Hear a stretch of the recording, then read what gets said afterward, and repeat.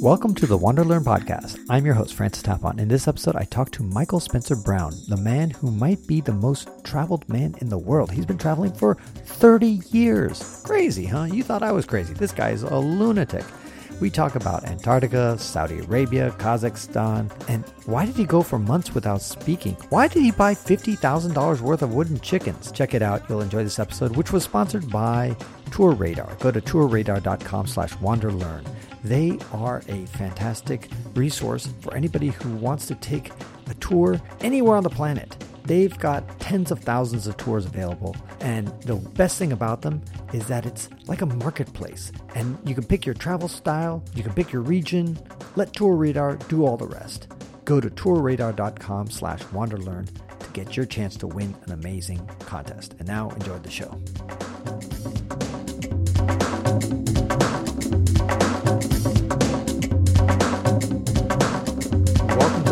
Podcast. I'm your host, Francis Tapon. I'm here with Mike Spencer Brown. How are you, Mike? Doing pretty good. Just got over jet lag.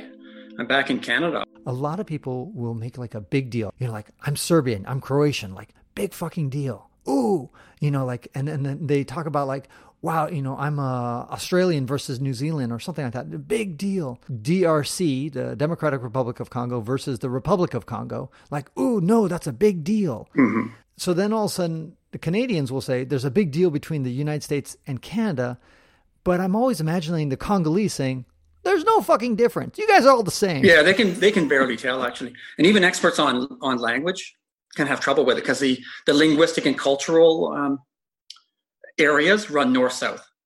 So you have like the similarity between people in Maine and Nova Scotia, or like Ontario and people just across the border, like in Detroit and stuff like that. Whereas Canada kind of runs east-west, but the culture runs north-south. And here's another thing that I found in my travels, that a lot of people say that America is like the most patriotic country ever because, we're waving flags all over the place and we're super patriotic. And yet when I travel, I almost never see an American traveling with an American flag somewhere on them. And yet Canadians will often have a Canadian flag somewhere on their backpack or something like that. Yeah. I'm old enough to know kind of how that thing started. And it was a little bit cheesy because the federal government was saying Canadians aren't patriotic enough. We should make some advertisements on television to make them more patriotic. And it was for their own advantage in trade negotiations and things like that. And I thought, well, this will never work because people aren't so stupid to fall for jingoistic advertising. But the thing is, they ran these things for a couple of years. And then afterward, I could hear people talk like, yeah, Canada, let's put a Canadian flag on her. So, advertising works. Wow. So what about you? Since you've traveled, how many states have you been in the United States? I think I have not been to all of the ones in the middle, but I think I've been, I've definitely been several times down both sides. I probably haven't spent as much time in Texas as would be ideal. What about the provinces of Canada? I don't even know how many provinces you guys have. They changed it a little. I'm not sure if they're calling that Northwest Territories. They split it and made new ones. Yeah, but I've been to all the provinces, and I've been a little bit up north. But how many provinces are there anyway? 14? No, there's not as many as that. I think it's probably. I'm not sure the number. Actually. You don't even know? I'm not sure the number, but I could list them all because I've been to them all. I'm going to revoke your Canadian citizenship right now. If you met an American who didn't know that we have 50 states, we would execute them right there. Yeah, but I can name all the provinces, but I'm not sure how many it is. Especially because once they started changing it, I was less interested in memorizing a number because they started splitting up some of the northern stuff and calling some of them, I'm not sure if they call them provinces or have another name for them. But it's like, for me though, I'm not as interested in jurisdiction as much. Like I see borders more as a barrier that I'm trying to get through rather than something to exalt in. Because you have certain people who are like, oh, I got the stamp for this, or I went into this area. And I'm more interested if there's something actually different about the area. Right. No, that's very true. And that's kind of what I get passionate about. Now, you are indeed an incredibly well-traveled man, and perhaps the world's most traveled man. In fact, that's the title of your book. The title of your book that you wrote a couple of years ago is The World's Most Traveled Man, a 23-Year Odyssey. Yeah, no, I was surprised to see that title because you probably know a little bit about books, and they consider the title to be advertising. So I submitted a manuscript called, I think I was suggesting a few names, like one of them was Big Planet, a few other things like that. And then the book came out and it was called The World's Most Traveled Man. I'm like, okay, well, I guess their advertising department thought they could make some money off it. And I guess some of the Canadian media and some of the British and a few others were calling me that, but I'm not sure what metric they use because I know how lazy journalists are too. So there could be, like for me, like I've traveled for 30 years nonstop backpack, and I've seen all the countries and most reasonable non-countries. I mean, I know there's some little tiny things that are, maybe some Dutch anarchists set up something in a river, these kind of things, right? That they call a country, but no one else agrees. I mean, I've been to most of these things. And so depending on how you define travel, I could be the most traveled man. But I've noticed like online, a lot of people define travel as quickest. So that would almost make me the least traveled man if you're using that definition. Because there's a lot of contention online about people who, I'm the youngest and fastest to see the world. Like I did the whole world in a year or 2 years. So they're really going off speed. And in which case they're massively more traveled than me because I've been immensely slow. I carefully and slowly do each country. Right. And then there's I know at least two people who are, one of them is in the process of doing it and very close to finishing if he hasn't finished it already, but to travel overland without actually taking a plane. So there's at least one guy is Graham Hughes, I think his name is. He's a British guy. And then another guy is, I think he's Dutch. His name is Thor. Anyway, and he's in the process of going to all the countries without taking a plane, which is not a speed thing, which is closer to what you like to do, which is more slow and deliberate and that kind of stuff. But it's still. But yeah, my problem. So I'm not against that, but I consider it's a little bit of a gimmick. Like for me, the travel is enough. So for instance, like when I heard about that guy who walked the Amazon, he said, "I'm the first guy to walk the Amazon." I thought at first he was joking, right? And I thought, well, what's he going to do next? Like canoe the Sahara? Because like walking the Amazon is not the natural mode of travel for the Amazon, right? You should go down by boat. And like for the Sahara, you should go by camel. So I think it's weird when someone adds in like, I'm doing it all by walking. And I'd say that's great where walking is appropriate. But sometimes you're in areas where walking is the inappropriate travel, like for instance, going down the Amazon. So, I don't know how much I would want to stick to a gimmick. Like for me, just traveling to do the traveling is the primary thing. Right. And how do you define actually visiting a country? Because everybody has a different definition. Not everybody, but there's where do you say you draw the line? Well, I like to see a country enough that when I'm talking to locals, that for most locals, they say, "Oh, wow, you've seen more of my country than I have." And then I think, okay, I've done a pretty good job then. And usually I just return to a country until I reach that point. Yeah. Now almost all countries I've managed that for. I'd say I haven't for Saudi Arabia because I had so much trouble getting time there. It was immensely expensive and difficult, but I noticed they just opened up for proper visiting. And I always wanted to see that thing that's like Petra, but it's in Saudi Arabia. And I couldn't get to see there because of time and visa constraints. And they really make it hard to travel there, or they used to. But now they've opened up. What year did you go? It was 2013. So it was quite hard. Oh, wow. So relatively recently. Yeah, and they were, because I couldn't get in before. And then they were feuding with Canada as well. So they really restricted where I could go. Though oddly enough, they made a mistake on my visa and they called me Muslim. So I could have gone to Mecca if I wanted. But I couldn't go and visit the archaeological sites, and it was a little bit disappointing. I saw some things, but not as much as I would have. But now, probably when I'm going to go out to Afghanistan soon again, and I'm probably going to stop in Dubai on the way there. So I might pop in and see that Saudi Arabian thing. It's quite easy now to do. Wow, no, I'm excited. I've heard that I heard at first they relaxed the restrictions and then they tightened them up again.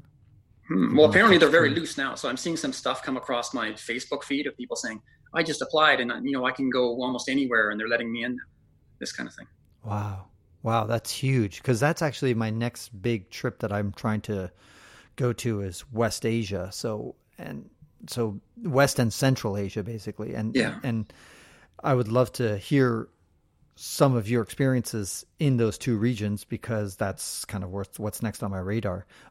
When was the last time that you visited those West and Central Asia? I've been in there. Okay, it depends on if you're calling because I was in Turkey just to, I guess. That's West Asia, yeah. Yeah, and I was kind of like, sure. I think it's not Europe. Turkey trip. The only thing I'm missing for Turkey is I've never seen Lake Van. I was close to it, but I didn't actually go to see it. Okay. I'd never even heard of Lake Van. Oh, that's the lake with the cats that are white, but they have like one blue eye and one brown eye. Like they're van cats, and they live around there. I've actually seen some of them in Bolivia, oddly enough. Like there were some starving van cats. Did they come from Turkey? They must have done. And the owners of this fish restaurant had them just there living in the alley. Like they weren't even taking care of them. And I think they didn't know that these are extremely expensive van cats. Like the Turkish owners will guard them from theft, right? Because they're quite inexpensive and sought after cat. But there they were in Bolivia somehow. I imagine that Eastern Turkey, which is like Kurdistan, I guess what you might call it, is completely different planet from the western side of Turkey. Yeah, it's a lot of stony plains, and like it gets really sleety with snow and cold in the wintertime. And you can see like fields of grass and stuff like that. So it's a little bit unusual compared to the rest of the Anatolian plateau, very, very early in that year. So I'd come through the Iraq border, and I just finished being arrested by the Americans, but they let me go. Why were you arrested? I was in Iraq. I was hitchhiking around Iraq, viewing the Americans battling the Iraqis for domination of the countryside.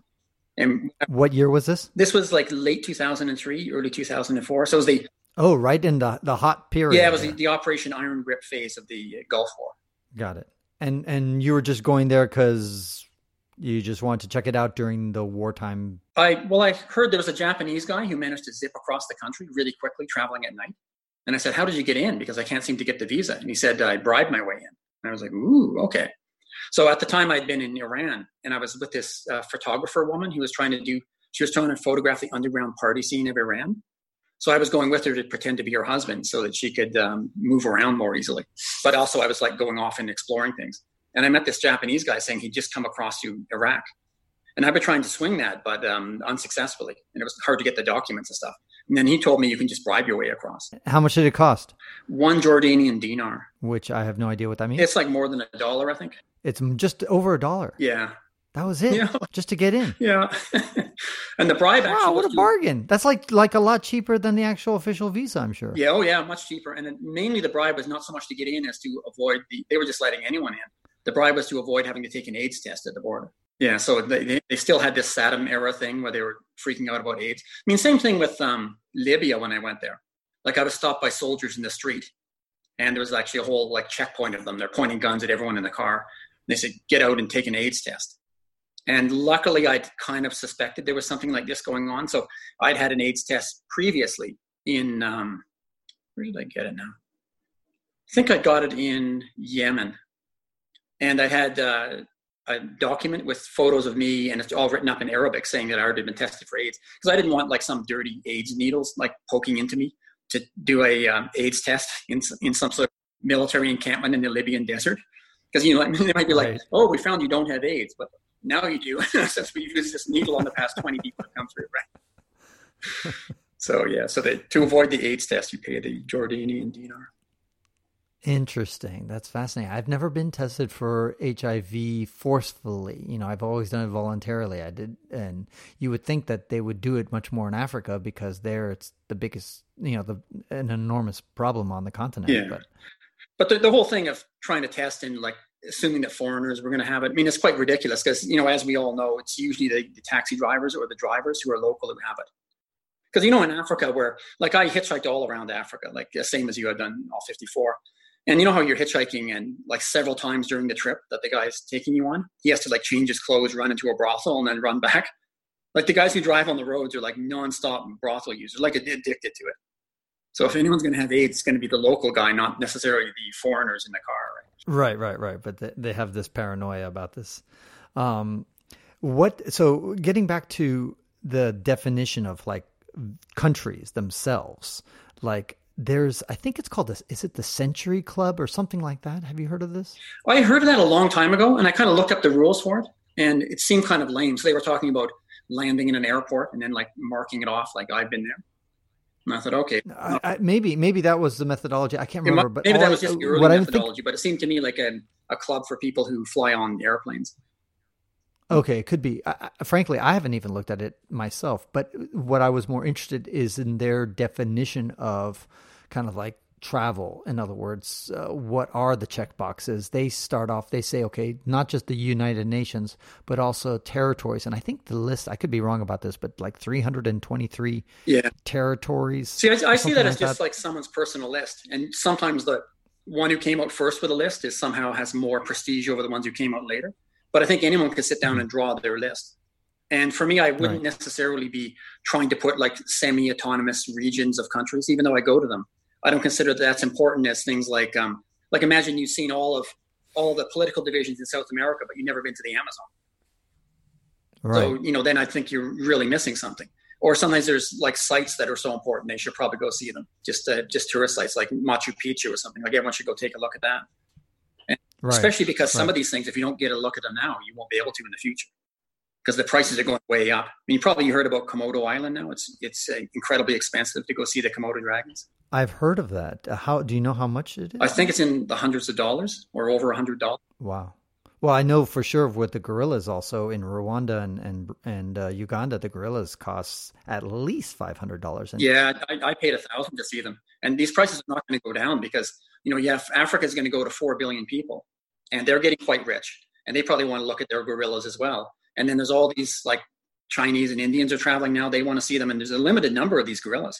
So I can imagine the price going up and up. I wouldn't be surprised $5,000, $10,000 eventually. You're absolutely right. It sounds crazy to say that now, but I'm sure that if you told people 20, 30 years ago that seeing a gorilla would cost $1,000 when it used to cost $10, they'd be like, "You're crazy." Yeah, I know. And if you go back even further, you just see gorillas walking by. You wouldn't have to pay anything. Right. Now I've only been to 122 countries or something like that. And I've been wondering like what it's going to be like to actually go. Cause for me, I would like to go to the 193 countries on the United Nations and I'm sure, but my question is like, what happens, Mike, when you reach that point where you've hit all the countries? I've always wondered like, will I then want to do them again? Or will I be bored ahead of time? I don't know. How does it feel? In other words, once you get there, you're like, all right, great. I'm going to kick back and relax. Well, it felt pretty good to get them done, but I had so much media to do that I was kind of busy. I didn't really have time to talk about it because I was doing nonstop media for months after that. Okay. So was it because your book had just come out? No, I didn't have any book. It just like somehow I went viral because I'd gone viral before when I visited Somalia. So the media had been saying I was the first person to go as a tourist to Somalia. Was that in 92 or 93? I don't know. No, it was quite recently. It's probably like 2010 or something like that. Because I guess What? Yeah, because a lot of people have gone to Somalia, but not as a tourist. I see. Yeah, okay. And in fact, I didn't see any other tourists there. So, yeah, of course not. Yeah, and the media thought it was quite funny, so it went viral. And by the way, when you say Somalia, I assume you're talking about Somalia proper, not Somaliland. Yeah, not Somaliland. I mean, everyone's been to Somaliland, right? Right. So Somalia proper. Right. Now, when you went to, because I really wanted to go, I was on my quest to go to Africa. I was trying to climb the tallest mountain of every African country. And the tallest mountain of Somalia is in Somaliland. Oh, lucky. And so, and it's near Puntland, which is in the kind of northeast corner, as you probably know. Yeah. So I had to cross all of Somaliland and get near the border of Puntland to climb that silly mountain, which is not that tall, by the way. Yeah. I think it's 1,000 meters or something like that. And I had military escort the whole way. But I've always been curious to check out not just Mogadishu, but the areas around Mogadishu. Did you get a chance to get? I assume you went to Mogadishu. I've seen Mogadishu. At the time, it was completely besieged, and there was tank shells firing, like whistling past, and constant sniping and fire, almost like trench warfare.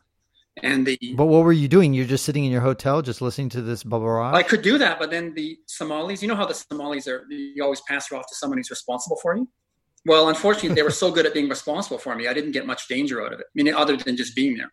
Because if I want to go somewhere, they would provide a car, and there's like soldiers in the car, and it's also the windows are tinted so no one can see who's in there. And they're driving on the few roads that they control. And they were in my hotel room. There was tons of armaments, so we had access to rocket-propelled grenades and like medium machine guns and things like that. We were expected to help defend the hotel, of course, if it got attacked, which happens quite often, at least at that time. What are they're gonna give you a pistol or something? Well, they had like proper assault rifles and stuff like that. So I had access. But they didn't actually give it to you, right? No, it's just like there's rooms full of weapons all around, and there's oh, I see. Quite a lot of armed guards. Like I think there was 45 armed guards. So if maybe one of your guards got shot, you had to pick up his rifle. Yeah, well, there was extras as well. So I think if there was a massive attack, it's expected the guests would help out as well. But I was the only tourist there. I mean, there was a couple of Americans, but they looked like experts on fortifications. And I suspect they worked for some sort of security agency associated with the United States government. And there was a few other people. There were some journalists, but they were Somali journalists. So yeah, it's not really a place. I think there was a guy there selling weapons as well. I mean, people don't go there as a tourist normally. And I think that's why the media thought it was quite funny. Now, would you get onto, if you had a chance, or let's say it costs, I don't know, a reasonable amount of money, let's say, I don't know, $10,000, $20,000, Canadian, of course, to fly to, let's say, the moon, to go, or maybe Mars, maybe let's call that 20,000 and 5,000 for the moon. Would you go? No, I don't think so. No. Why not, you pussy? Come on. I just think that I'm not sure if it would be so interesting for me. Like, imagine how seasick you'd be in space, right? Like, I'm reasonably good at avoiding it, but I'm about above average. I've never been more than 3 weeks at sea, but still, it's not too pleasant. And from what you read about astronauts, some of them, like people who only have average ability to endure seasickness, would feel seasick the whole time. And you're getting a lot of radiation as well, so I'm not sure if it's worth it. I want to see if the technology got a bit better. Maybe they get better drugs for seasickness, because I think they wouldn't even take an astronaut who would be only average in terms of being able to resist it. You should be one of these people. Right. Well, there would definitely be extensive training, I imagine, and preparation. Yeah, like that before you get to just billionaire guy Tito. I think he went up and did Dennis Tito, first tourist. Yeah, he paid $20 million.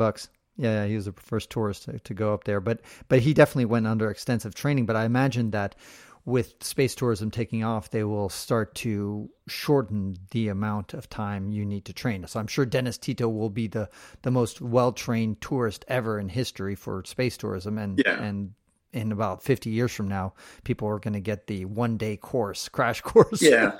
I think for low Earth orbit, there'll probably be a lot of people doing that.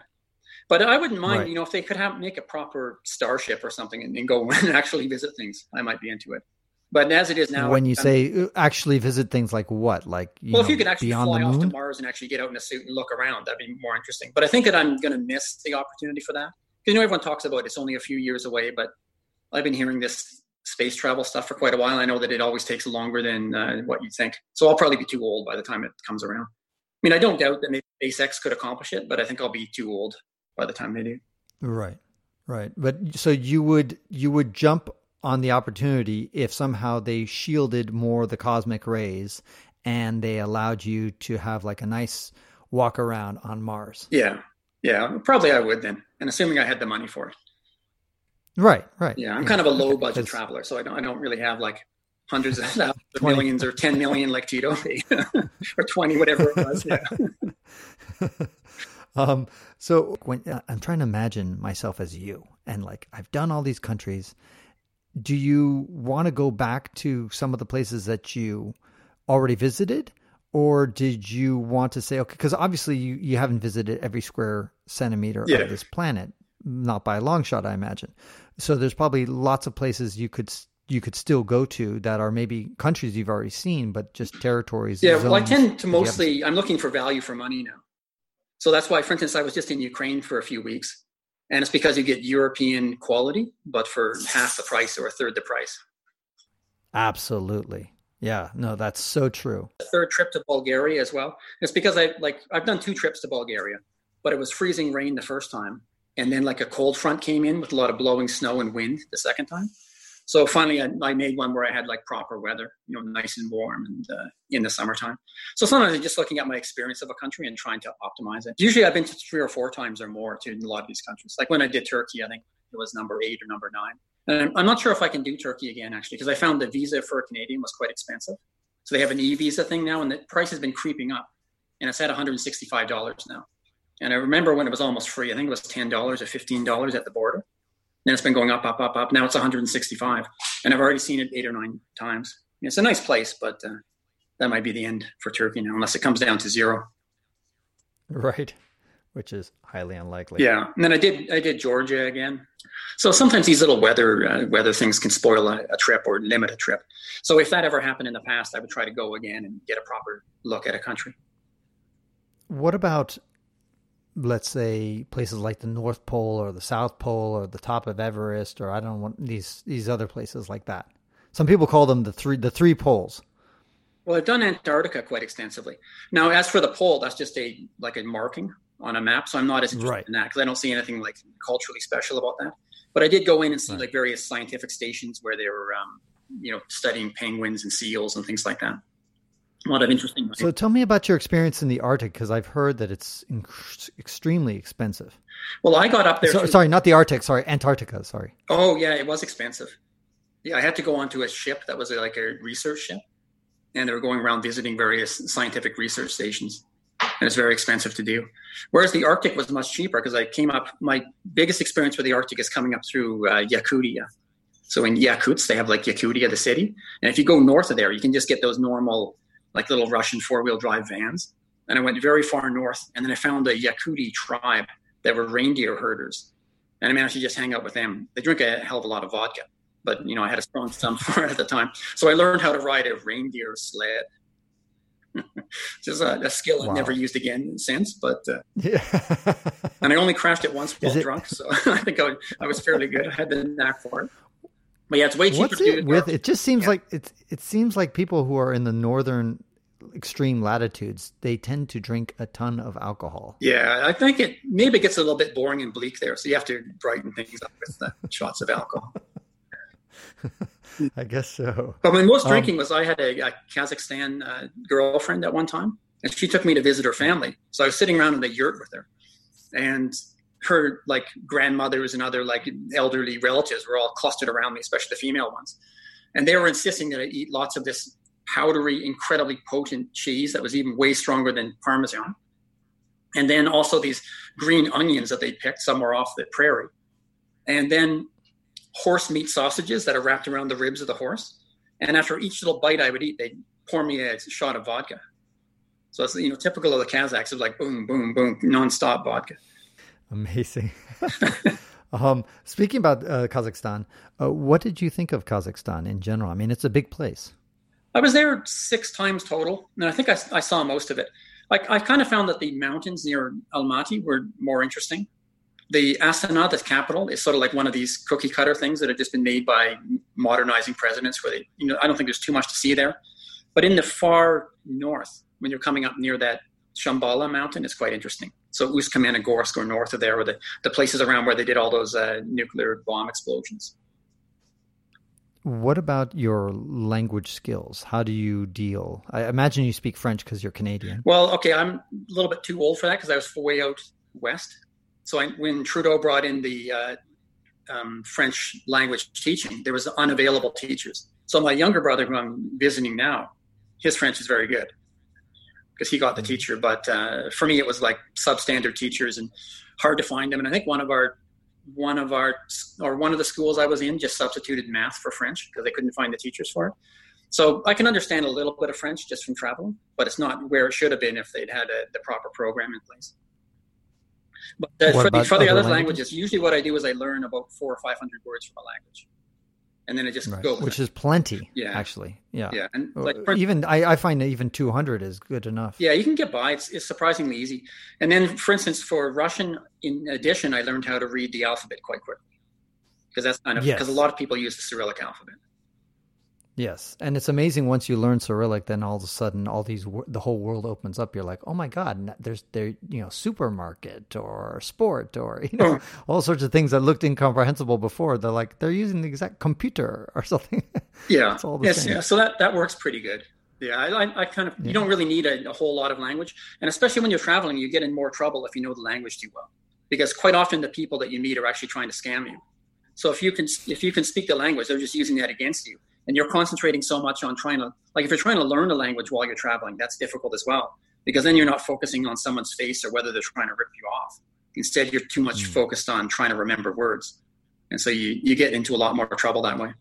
So it's better just to have a few hundred words. We talked a little bit about the Saudi Arabia visa and the fact that it's opening up. Can you tell me a little bit about when you went you went several times to West and Central Asia, but how was the visa process? For Saudi Arabia? No. In general, because I hear I think it's Tajikistan. It's a kind of a hermit kingdom. It's kind of closed. It's kind of communist. I don't know what. Tajikistan's not that bad actually. So I managed to get. But isn't all right? Hold on. But isn't that the one that has like a dictator? That's it. Sorry, Turkmenistan. That's what I meant.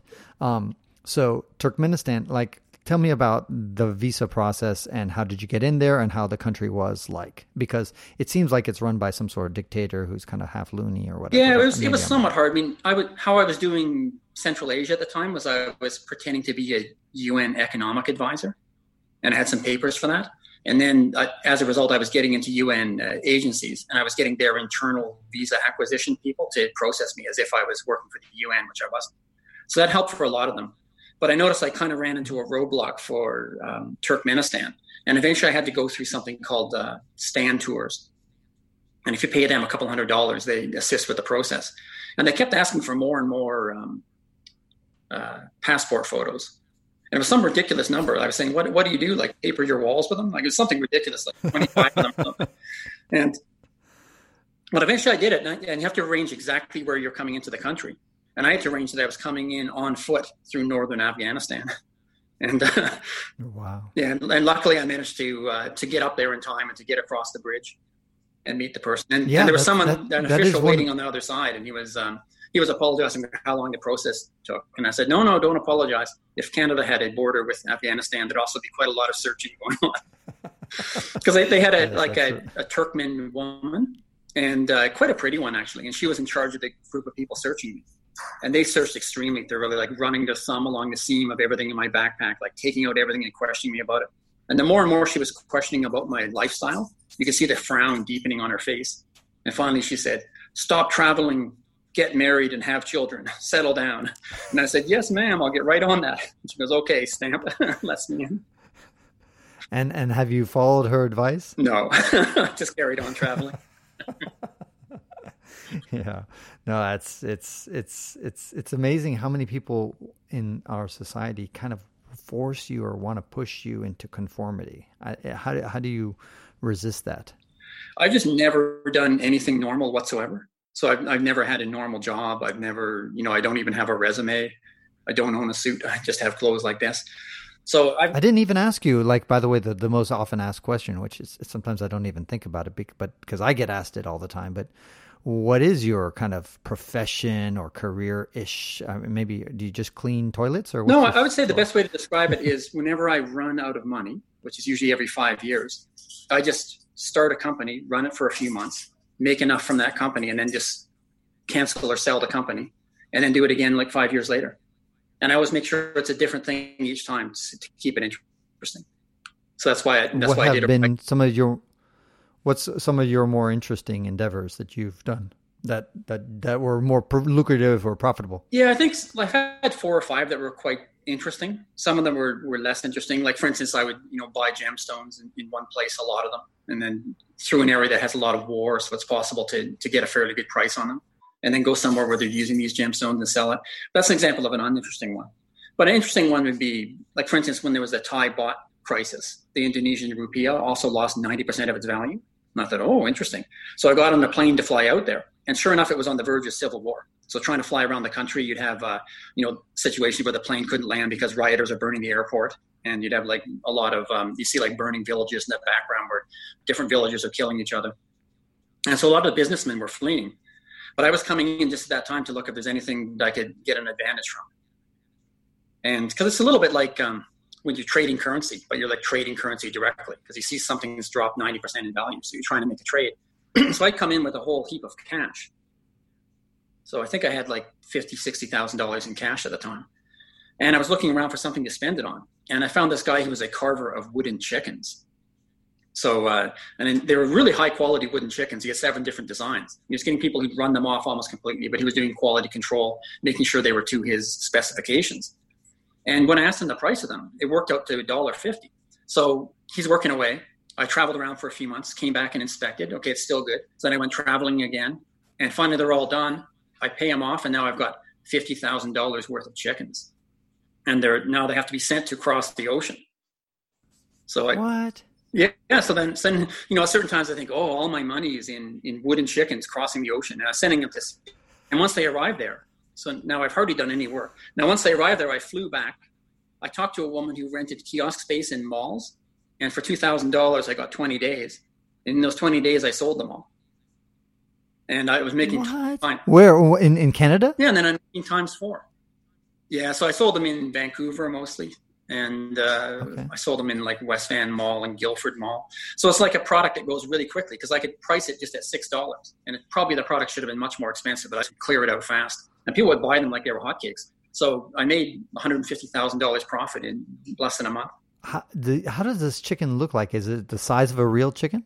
Yeah, so it's like a statue, like a painted statue, but really nicely sanded and aged. And they look really, really nice. I wish I had a photo of one. I have a photo of some of the old products I used to do, but... You didn't keep a single one, Mike? Well, I kept one at my mom's house, but after a while I heard that she gave it away or something, so that was gone. I was hoping I'd get a photo. How unappreciative. Yeah, but... Yeah, maybe you need to go back and... You got to go back and ask the same guy to make you another chicken. Well, I did the same thing with coffee tables. And I was getting them for $10, selling them for $40. And when I would go to try to wholesale them in North America, they'd say, I don't know, it's a nice coffee table, but I don't know if I'd want to pay $40 for it. And I said, it's not just a coffee table, it's a coffee table because it's made out of coffee wood. So I made the coffee tables out of wood from the coffee trees because I found a plantation they were chopping down. So I bought all the wood for just firewood prices, got them made into coffee tables. And then I was selling coffee tables. And that one little stupid thing meant that they sold really quickly. So I wasn't trying to like overprice them or anything. I'm just taking times 4. For products, right. You have to have times 2 to even have a viable business, right? Well, you need times 4 if you want to be able to travel off it for years. Right. Actually, it's funny because my father was he had a company called Latin Imports, effectively.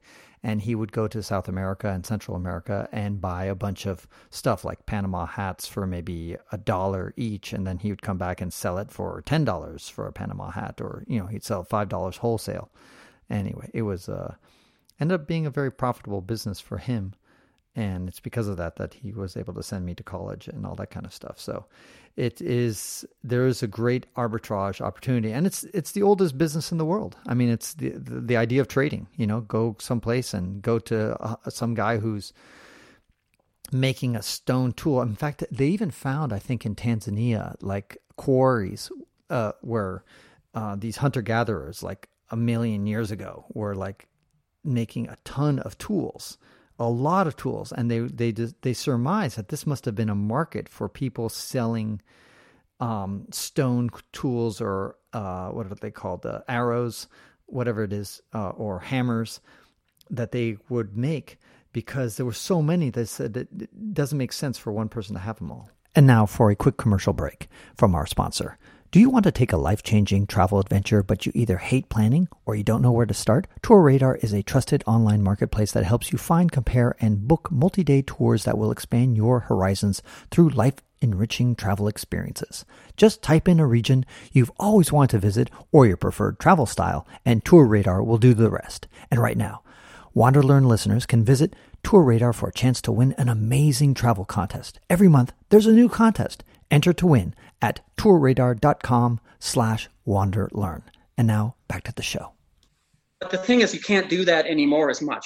So what I found is banking is now good after that, because now you can bank everywhere on earth. And that spoils the ability to go around with a big pile of cash and buy things and sell things. Because now that everyone can do this through banking and through credit cards and things like that, you have a lot more businessmen are brave enough to go to these areas on earth where otherwise you get a good deal. And they, of course, take down the potential profit till eventually it's not really good enough. I see. So what are you doing? What is your latest business that you're involved in? So that's why I did a book last time. And now my latest one is I thought, okay, but writing that book was kind of fun. So now I'm doing a fictional book. Because I did this nonfiction book about my travel life, but I thought, well, I've never done a fiction. So I've just completed a novel that's like a murder mystery set in the future. And I'm just doing the last bit of editing for it. So I think it'd be fun to have like a fictional story. Where is it set? It's set in the future. I wouldn't want to say too much about it. Like it's set several hundred years in the future. And I can't say too much without giving it away, but I'm hoping to be able to sell it because I've got it. It's 25 chapters. I've got them all written. And now I'm just doing the final editing for each one. And it's probably 2 or 3 days of work for each. I've gone to chapter 15 in terms of editing. So I got maybe another month and I'm done. And then I'll try to sell it off. One of the things that we talked about when we first started to do this recording is the fact that you had to wait a while. And I was thinking to myself, as a traveler, as a world traveler as you are, Mike, you are used to waiting for African buses to fill up and East Asian buses to fill up and all these other things that you have to wait and wait and wait. And during those waiting times, you have a lot of time to think. And I think that's why I love talking to travelers, because they often have like profound thoughts because they have so much idle time to actually think, which the modern human being doesn't have a time to think anymore because we live in a distraction society. So I'm curious about your thoughts of the future. Do you think, let's say, setting your novel in the future, do you think that we're going to be amortal in the future? I don't know if you know the term amortal versus immortal. I think it's very possible because I follow the science quite a lot for what's happening with AI and things. And the way it's going, it seems pretty clear to me that we're going to reverse engineer the brain quite quickly. And some of the larger companies, and I bet you some of the larger governments are working on this as well. And I don't really see how, like if you look at it, our smartphones now are about as smart as almost as smart as a cat in some cases. Oh, really? Okay. The better chips. So it's getting pretty close to a human level. And I don't know if you read, but someone was studying the occipital lobe for visual processing. And there's 6 mysterious layers, but they managed to figure out 2 of them. And there's only like a couple teams working on this. So the more people they have working, eventually they find out what all the circuitry is doing in the brain. And including consciousness, they found out there's a particular neuron that's associated with it. And if you were to trace the connections of it, you see what those circuits are doing. So I think it won't be long before we have robots that'll be quite smart, or maybe even a smartphone that could be as smart as a human, or at least usefully intelligent. That is Ray Kurzweil's vision as well. Yeah, no, I think he goes too far because he's a little bit too positive about it. I think he doesn't really see that there's negatives as well. But I think it's inevitable in any case. So maybe he can be the positive guy. Some other guys like Musk, for instance, could be more negative about it. But it's happening. Do you think that once we are able to reverse engineer the brain, then we're effectively immortal in that case? Not amortal, by the way, for those who don't know listening, is that you can live forever as long as you're not killed by quote unquote natural causes. And so, in other words, as long as you can keep replacing your organs, you can keep changing your heart, your liver, your brain cells, etc., and replace them forever. But obviously, if somebody takes a gun and shoots you, or if you fall off a big cliff, you're still going to die. So you're not immortal. An immortal person, you literally just could not kill him, no matter what you do. But if we are able to reverse engineer the brain, then we effectively become immortal, because you can, or at least almost immortal, because I suppose if you destroy all the copies of your brain, then you're finally killed. Yeah, well, I think it makes massive changes to society. And I wrote an essay about this for a military intelligence magazine a while ago. But for instance, imagine that you have quite good AI, so it can replace most human workers. Well, at that point, how you determine who's the most powerful country would be you want to have as low a population as possible and as large a land area as possible for getting access to minerals. Because, minerals are something you can't make. They're made in stellar explosions. So you can't go and say, make more gold or make more iron. You just, either you have it or you don't. So I think for countries, you'd want to be someone like Canada. And for someone like China, you'd be quite poor because you'd have 1.3 billion people to take care of. And whereas for China or for Canada, you'd only have 38 million or 37 million or whatever Canada's at the point. And you have all these minerals that you could use to get things built, because if you have unlimited robot workers, you can just tell them to make more robot workers. You can have as much factory space as you want, and they can manage all that. And you can just have them make, more robots or more consumer goods or whatever it is. So really what you want is a non-poisoned, like pollution-free, clean wilderness environment with a minimum number of humans in it to be the most powerful country. And this goes with militarily as well, because all the fighting would be done by drones and robots. So the more minerals and area you have, the better. And the lower population you have, the better, because you have less to defend then. Because the humans are almost be like what they are in a job site now, where you don't want any human who's outside of a machine, because they're just a liability. They'll get run over by something. So same thing if you're trying to defend a country. This is why I've been kind of advocating that Canada and the United States join as one country. We can call it Canada or Canada something. Anyway, but yeah, just keep it Canada. I don't care. I'm happy to give up the name. I don't even like the name the United States of America, because it implies that it uses the word the continent of America. Mm-hmm. Which of course includes the Americas. So the whole thing is very confusing. Yeah. It's true. The name a bit off. It's terrible. So I don't even like that we're called Americans, because then, Canadians are Americans, Mexicans are Americans, and Central Americans. Yeah, theoretically, except a lot of them reject it. So some of them really want the name American, some of them really reject it. It becomes complicated pretty quick. Right. So therefore, if we just unite the two countries, Canada and America, and we call the new country just Canada, so people in Minnesota, people in Texas are now Canadians, then it simplifies all these things. And we have, joined forces. We become the biggest country in the world. It's great. And culturally, I don't see the thing. But the problem is, of course, the Canadians. That's the problem, is that I think that they would just, even if you give them, keep the name Canada, they would still say, no, we don't want to be united with your stupid United States of America. I think that lately, the Canadians are upset about gun policy in the U.S. and a few other things. So maybe the amount of fundamentalist Christians and gun policy. Now, I don't think it's as bad as what they would say, but a lot of Canadians think that guns are out of control in the U.S. and there's a whole bunch of Christians trying to outlaw abortion and things like that. Like, I'm not an expert on it because I don't spend much time in Canada, but I think that that's the general feeling. So if that went away, it would be easier to make a larger country for sure. So they're obsessed about our gun. But wait. Yeah, because the media goes on about it, right? But what about, don't Canadians have the right to bear arms as well? No. And Canadians have a lot of guns, but they don't really have a right to bear arms. And I think one of the candidates... So how do you get a gun? How do you get a gun in Canada? I think you've got to have an FEC, which is like a firearms, like a special license just for being able to buy firearms. And I think it's more involved. Like, I had one a long time ago, and it was just like filling out a form back then. But I think now it's something more involved. And if you want something like a handgun, it's quite difficult to get. And they're starting to ban certain kinds of rifles, especially ones that have scary names or they have black color. Yeah, well, definitely you can kill a lot more people with a black colored rifle. Yeah, because there's actually quite a lot of ignorance with regard to guns. So, for instance, I've owned a lot of guns in my life, and they're actually all like a semi-auto rifle is a semi-auto rifle, pretty much. But if you talk to someone, aren't they all like who the hell is carrying a non-semi-automatic? Yeah, I know. I've had a bolt action before, but yeah, but most rifles are semi-auto, and they're all identical. They're all interchangeable, right? I think people are worried about this incredibly rare event where you have school shootings and stuff.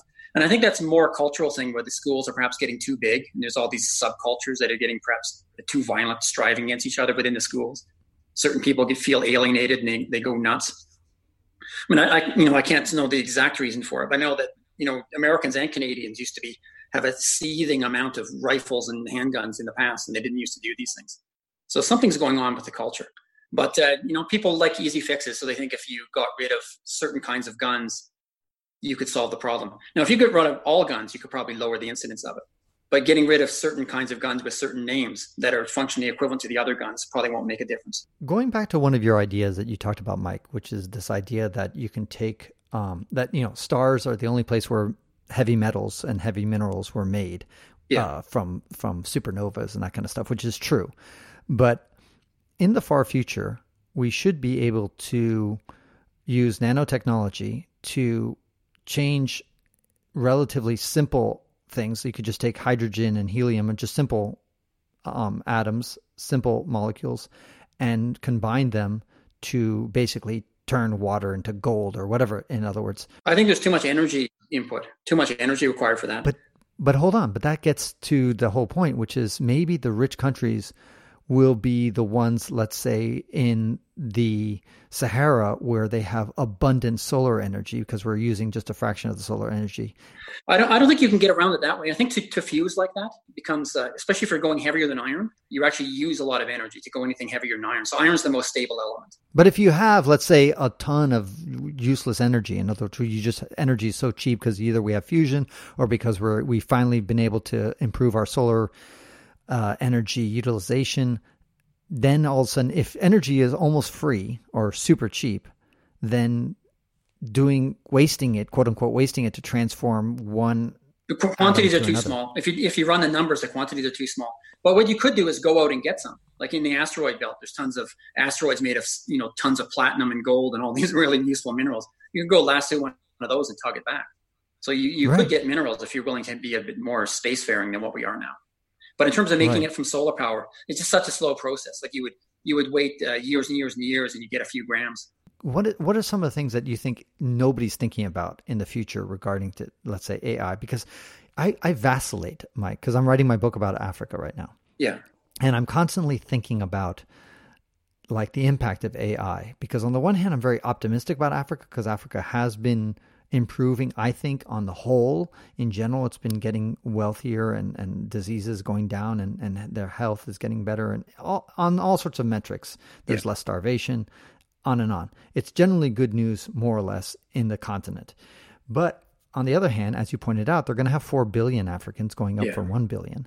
And they're not going to benefit from what, say, Southeast Asia and East Asia did with regard to the manufacturing revolution, because when AI robots come and just robotics in general, there's no need to put that stuff in Africa. You could put it in anywhere. You could put it in the United States. Instead of human resources, it's a human burden.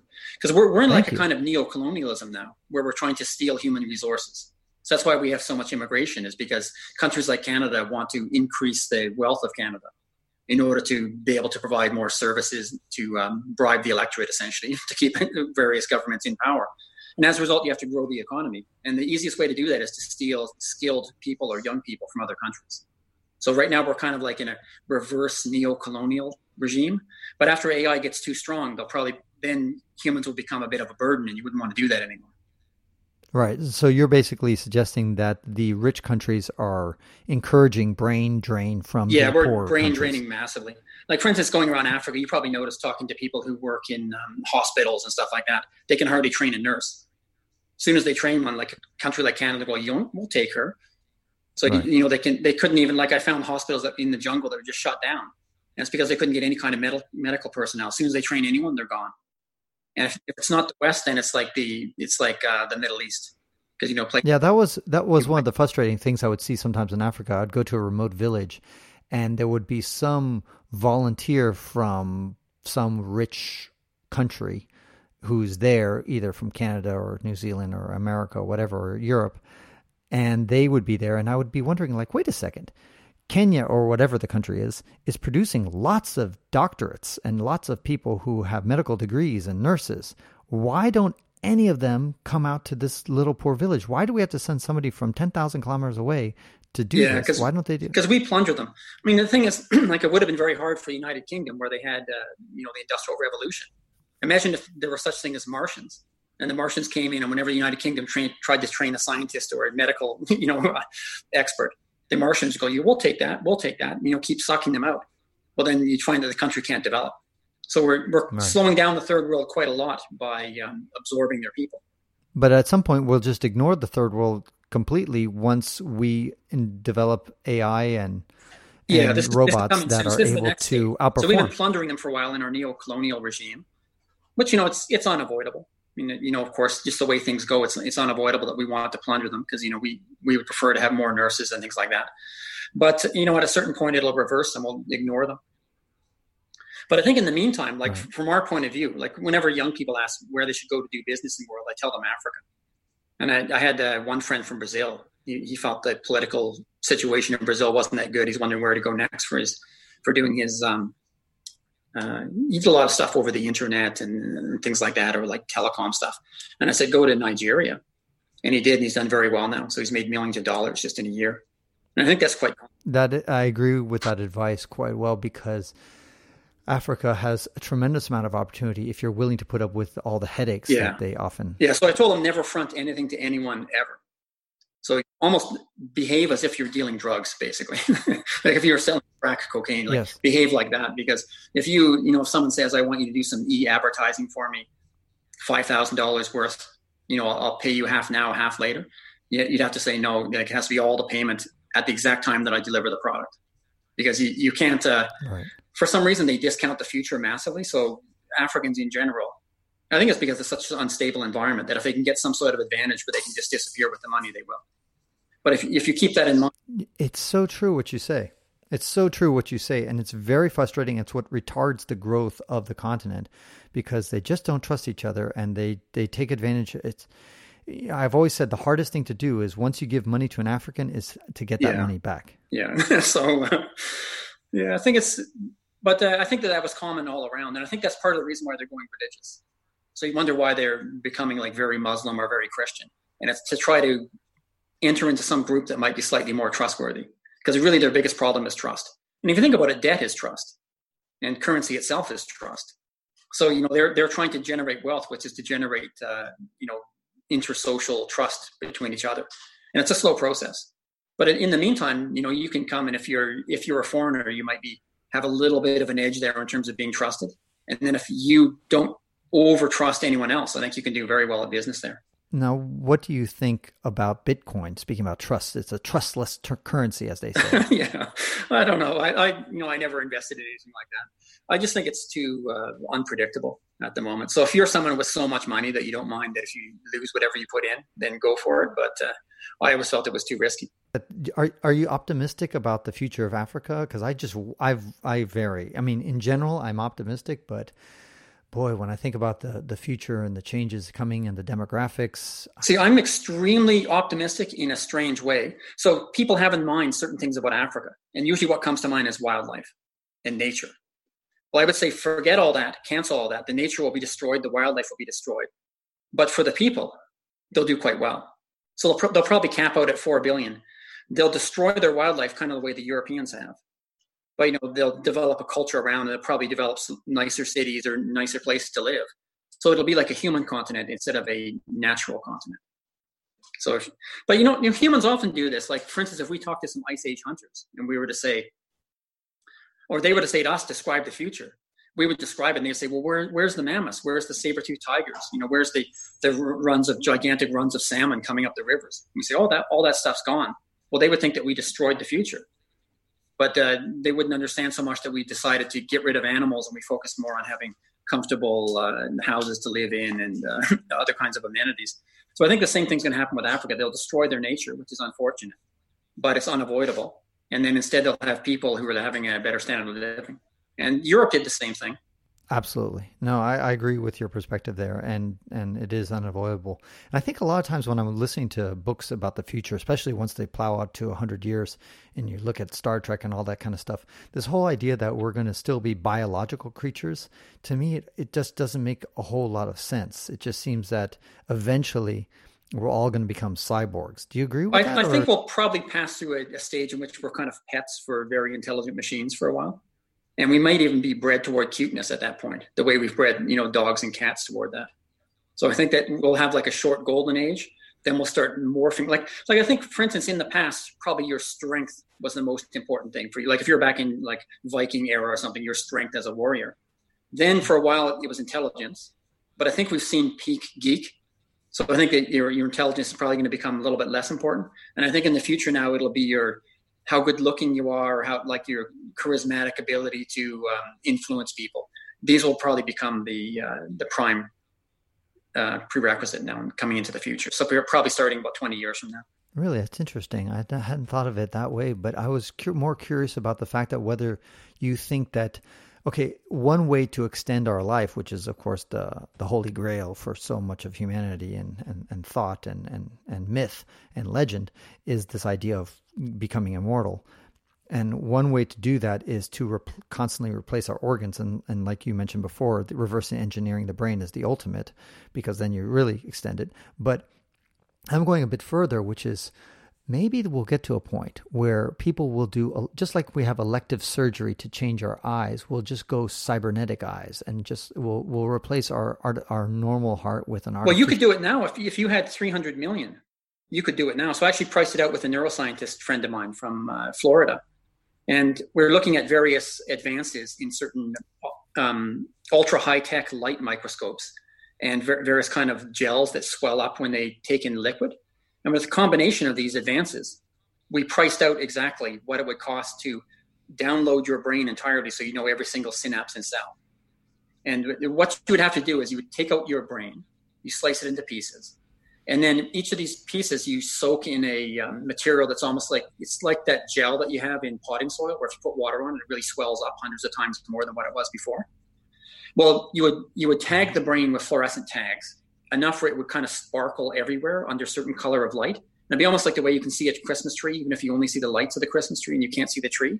Well, you'd have these little specklings of fluorescent tags all over the synapses, all over the cells. Then you replace the liquid in the brain with this gel. You put water on it so it expands in size 100 or 200 times in size. Now you can come within range of being able to resolve even the synapses. with a high-tech light microscope that are like $250,000 a pop.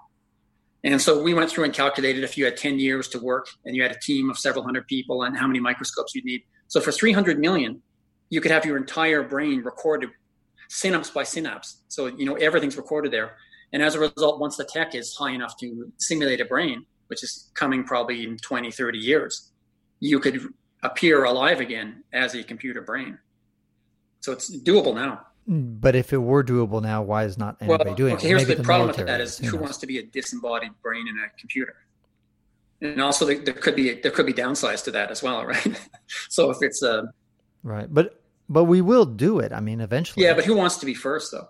So someone can do it, but what if people who are making robots slaves decide, okay, we need a brain for these robot slaves. Oh, I know, this guy was dumb enough to have his brain downloaded and it's somewhere on the internet. So we'll just use him as the mind of each of these robot slaves that we build afterward.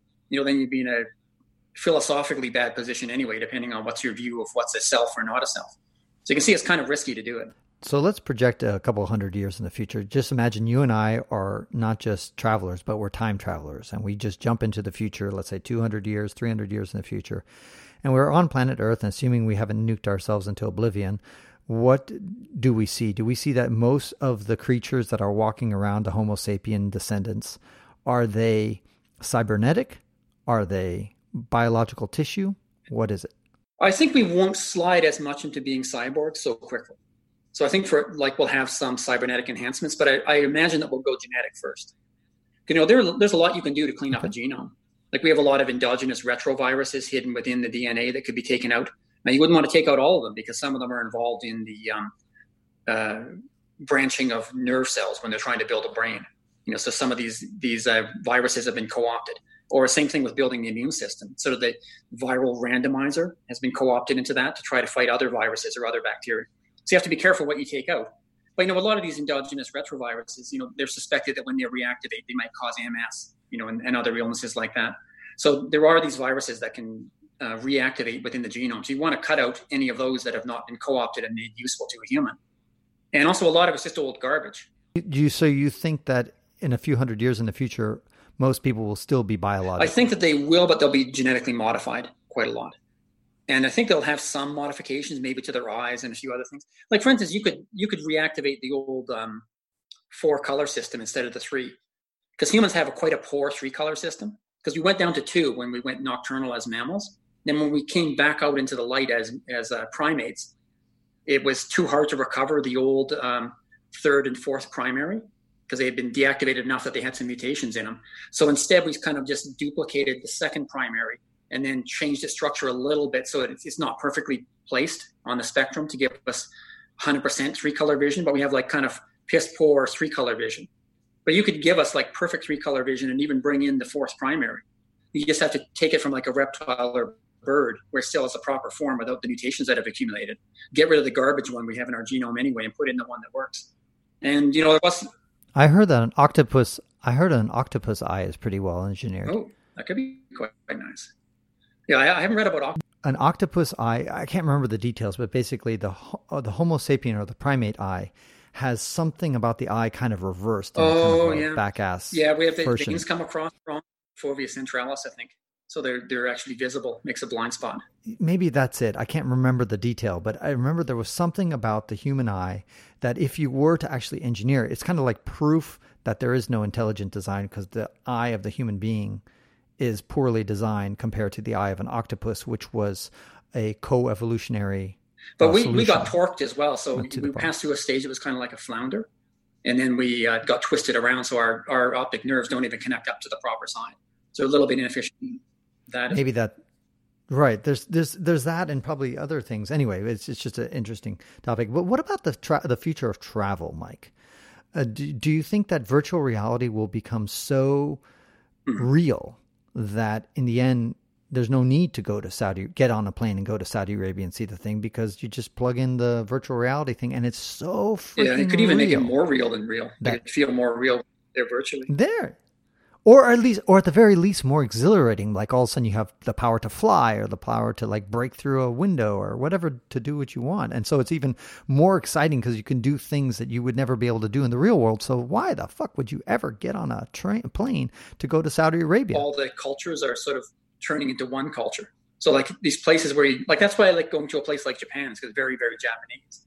But if you go like the Anglosphere now is all converging. So if you go to Auckland or you go to Sydney or you go to Vancouver, like you'll find fairly similar cities culturally. And that makes virtual reality more interesting because you could actually go to a city that was, let's say, in China in the 13th century and just explore that. I mean, that would be so much more interesting than going to China today. And by the way, I agree with you about Japan because I've always told people that out of the 120 countries that I've been to, Japan is the most unique and the most wacky of all. It's because they're, in a way, they represent global diversity because they're not diverse. Whereas if you try to push diversity and you have like all the races and cultures come together and mix, it's kind of interesting for a short time, but then they kind of merge and then eventually everyone's kind of the same. So it's almost like if you stir together a bunch of paint, eventually it ends up with just one color. And I think that's the process is starting now for this. But what I'm trying to get at, Mike, is will people from the 24th century look at Mike Bown as a relic of a bygone era of a guy who actually got onto a boat, a plane, a train, or whatever to actually physically go somewhere? And you're go like, that Mike Bown guy, what a, like we look at like, I don't know, 18th century travelers and the crazy shit that they did in order to get to Venezuela. They had to take a boat and, nowadays we get a plane, etc. So there will be a lot of that going on, but I'm already a relic though. Like I've spent years and years living alone in the wilderness without speaking, which is kind of strange. Like no one does that anymore. Yeah, that is weird. I didn't know that about you. When did you spend? When I was extremely young, or sometimes when I would go to a country like the Congo where there's a possibility for that. So I would just like to go up into the wilderness and just survive by hunting antelope, or in the case of Canada, fishing or snaring rabbits and birds. And you did that in the Congo? Yeah, I did. I went to live with the Bambudi Pygmy tribe. So they were. Okay. For how long were you there? I was there it wasn't that long. It was like, I think I had a month visa and I used a lot of it for living with pygmies. Okay. But with Canada, of course, I could stay as long as I wanted. So when I was quite young, I would go up sometimes for a full summer. I think I've done 2 full summers as a very young man. Yeah. So I wouldn't believe to anyone just exist by living off the land, wouldn't see any humans. And I'd enter this mental state that's kind of like a bush mode. Like there's actually two sides to human nature. And most humans are only aware of one. It's the one that we use when we're in the camp. But it's another one when you're alone in the forest, existing as a hunter-gatherer. And you can flip into that mode if you're long enough. It takes about 65 days to fully flip, and then you're kind of locked in. It's interesting. 65 days, not 60. Well, I know a lot of people who've done this. It's interesting. So it's so about precise. the same. So is it? I was why averaging, 65? so I have a lot of friends who do stuff like this, and I was averaging. Okay. I found this like 20 to 24 for the first major effect, and then something in the 40s for the second effect. So it seemed like human minds flip at about the same rate. Okay. And what do you think about the Christopher McCandless, I think is his name, for Into the Wild, who actually went off, and I think it was Alaska where he went and eventually died. Oh yeah, that's kind of weird because I was actually starving almost to death in the forest at the same time he was. But I survived because I had a lot more bush skill. He had no skill at all, and he didn't really take any effort to learn any, unfortunately. So I think that's part of the reason that he died. I mean, they figured out the whole reason that he died now with the plant he was eating that he shouldn't have been. It was that root. Yeah, but it was a potato. It was a poisonous. Yeah, and he was potato. eating the seeds instead of the root. So the seeds are poisonous. And how they figured this out is actually in Ukraine. There were some Nazi scientists in a concentration camp. And they were doing like weird experiments on prisoners. And they had taken seeds of the European equivalent to that plant, and they were feeding them to prisoners in their concentration camp and letting them suffer. And so there was actually some doctors that studied the people who were affected by these seeds. So there was actually some medical literature about it. So it wasn't an alkaloid like some people were saying, it was something else, but it is a poison that reduces or eliminates your ability to absorb nutrition. So Israel had hundreds or thousands of people affected with this. So they had like a medical knowledge of how to deal with it. Mike, where can people learn more about you at your website? Yeah. I have a Mike Spencer Bown website. I have a few essays that I've put out as well, but I'll put links to them. I think they're on my website as well. So probably that's the best place for it. Okay. And then we'll go ahead and link to that, and we'll link to, and when your book is coming out is in 2021. Well, so for my novel, probably next year, but I'll see. I haven't gone to shop it around yet. But for my book on traveling, that's already out. Yeah, The World's Most Traveled Man. Mike, I could talk to you for another few hours if you ever come in the San Francisco Bay Area. We'll definitely be in touch. It's been a huge pleasure. I called you just now. I didn't know jack shit about you, basically. And I just said, you know what? He's a traveler. We're just going to talk. And here we're going on and having a great time. So it was a great pleasure talking with you. And I definitely want to meet you face to face Make it a priority at some point in the future. Okay, excellent. And that concludes this episode of the Wander Learn podcast, where we explore travel, technology, and transformation. If you'd like to see the show notes with links to what we talked about, or if you'd like to comment on the show, or if you'd like to ask me a question, then go to wanderlearn.com and click on this episode. Tour Radar sponsored this episode and is also sponsoring an amazing travel contest for the Wander Learn audience. Every month, enter to win a new Tour Radar contest for a chance to win a life-changing travel adventure. To toss your name into the hat, just go to tourradar.com/wanderlearn. If you'd like to connect with me, just remember FTAPON. That's my first initial and my last name. FTAPON is the username I use on all social media. You can also get to my website by going to ftapon.com. And here's one more reason to remember FTAPON. If you like what I do and would like to get rewarded for supporting my projects, then go to patreon.com/ftapon. That's where you can pick up some remarkable rewards for as little as $2 a month. And now, 5 quick favors. Number 1, subscribe to the Wander Learn podcast. 2, don't forget to download it. 3, share it. 4, review it. And then 5, sign up for my newsletter at wanderlearn.com. Our theme music was composed by Eric Stratman. This is Francis Tapon, encouraging you to wander and learn.